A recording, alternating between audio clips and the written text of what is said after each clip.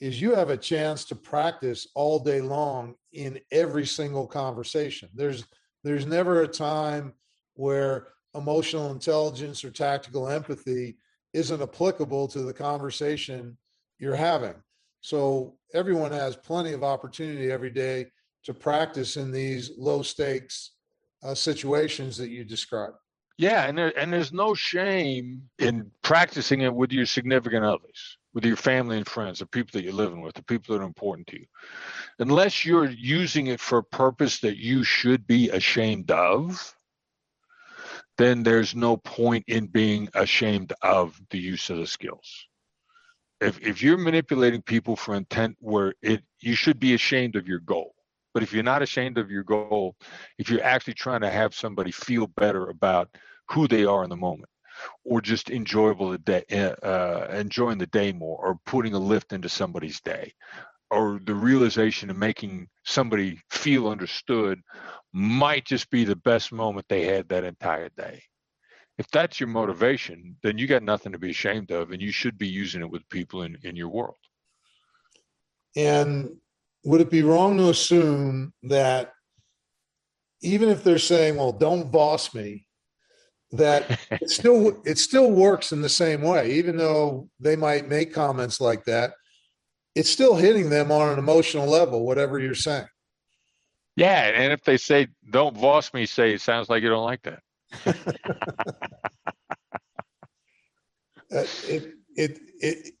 That's really the only way to make this second nature, is by in every conversation really paying attention, labeling, mirroring, doing all those things, and always practicing. Yeah, always practicing. And a concept that, I don't know if I mentioned this with you, Steve. I may have, but if I have, I'll say it again. Shu-ha-ri. It's a concept that Jonathan Smith, our business advisor, recently introduced us to. Shu-ha-ri. It's a martial arts concept, and it's the levels of your abilities. And Shu is when you're just doing it exactly the way the master tells you to. Master says, do a label, word for word, say this.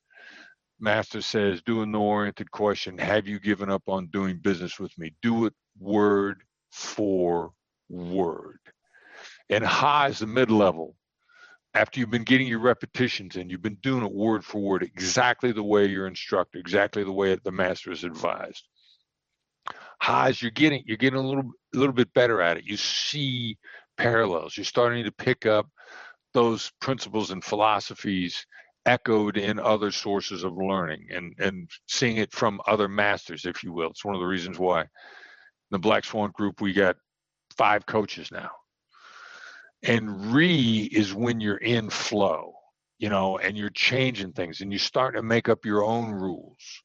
You've been working at it so much to the point where you've got a rule that you're living by in the negotiation, and you thought that it came from Steve Scholl or from Chris Voss or for the Black Swan group.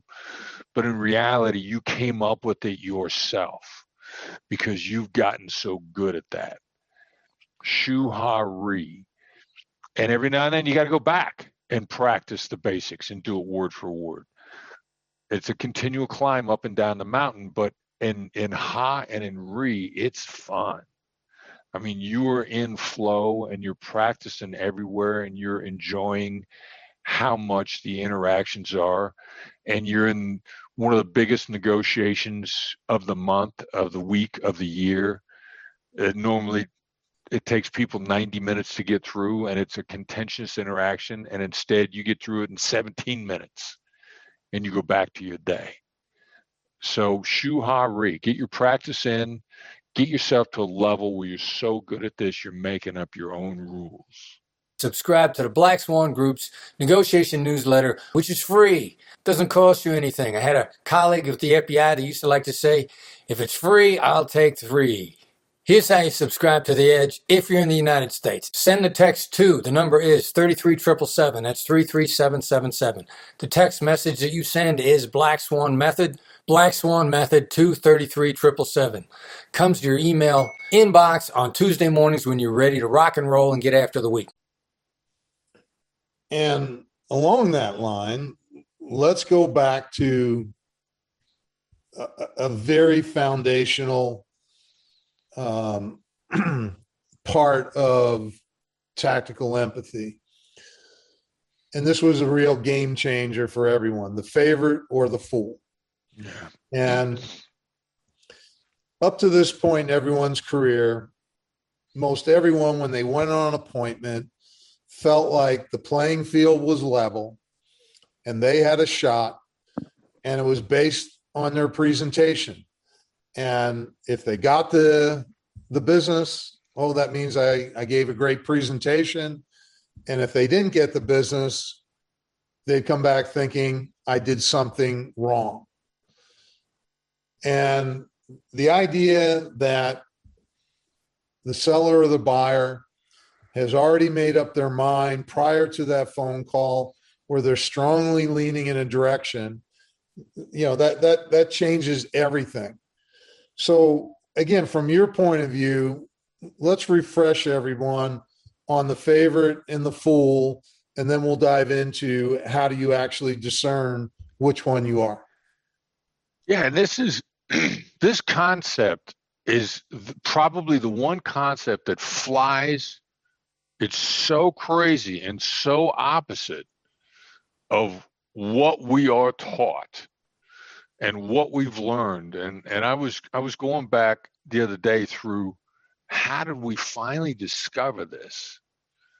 Because I couldn't believe that it was true. I mean, the one thing coming out of the FBI into the public sector, into the private sector, like this never occurred to me, this whole proof of life concept. And first started getting used to the idea a little bit because a guy that wrote a business book that did okay, but he sent me an email a long time ago saying, like, I wrote a business book and we are all learning from yours. I mean, we loved yours. It's a missing piece. And just out of, appreciation for the guy being so nice, I looked at his book and he started talking about the rabbit, the concept of the rabbit. And the number of times when you're in there for the business and you are only there to drive the terms down on the other competitor, or the person who is going to get the deal. That's your only purpose, is to run people into the ground and lose the deal. And I thought that was something that was stupid from the movies. I thought it was a movie concept that they made up. It didn't really happen that wouldn't happen in the real world. And then we started talking about it and saw that it had been identified in the book, The Challenger Sale, that 20% of the time you're the fool in the game. And we started looking around, and then we started experimenting with the idea and found out the number's probably more like 80%. So we started looking at decision theory and how people arrive at decisions, and realizing that human decision making does not change, which means that by the time they talk to a potential vendor, half the time their mind is already made up, and the other half of the time their mind is 80% made up, which means you are the favorite or the fool from the very beginning. That's just a reality. And it flies in the face of an understanding of human nature, or even a philosophy that I personally hold, that people are basically good. So how is it possible that if people are basically good, they're playing you for the fool? Because it's unintentional. They don't realize they've already closed their mind. They don't realize that they've already gathered the data. They don't realize that they have a specific profile of who they want to look for, and the cognitive biases. And we haven't seen anything anywhere that contradicts those numbers in any way, shape, or form. Nobody anywhere has come up with a study or an experience that they've looked at hard that contradicts that. And the numbers are as high as 80% of the time you're the fool in a game. It just is. And you don't hold it against people. It's human nature. Human nature. And ignore human nature at your peril. So that being the case, be gentle with people. Be conscious of planting the seed for last impression is the lasting impression for future-oriented business. And then use your emotional intelligence to figure out in a very short order whether or not you're the favorite or the fool and proceed accordingly. And Steve, as you know, everybody that's embraced this concept is making the same money with 80% of the 20% of the work. Even 80% of the work would be good, let alone 20% of the work. Or they're making more money and they got more time on their hands and they're happier and they're less stressed and they're binge watching War of the Worlds on TV. Remember, you don't get in life what's fair, you get what you negotiate. If you want to become a better negotiator, click the link in the description below.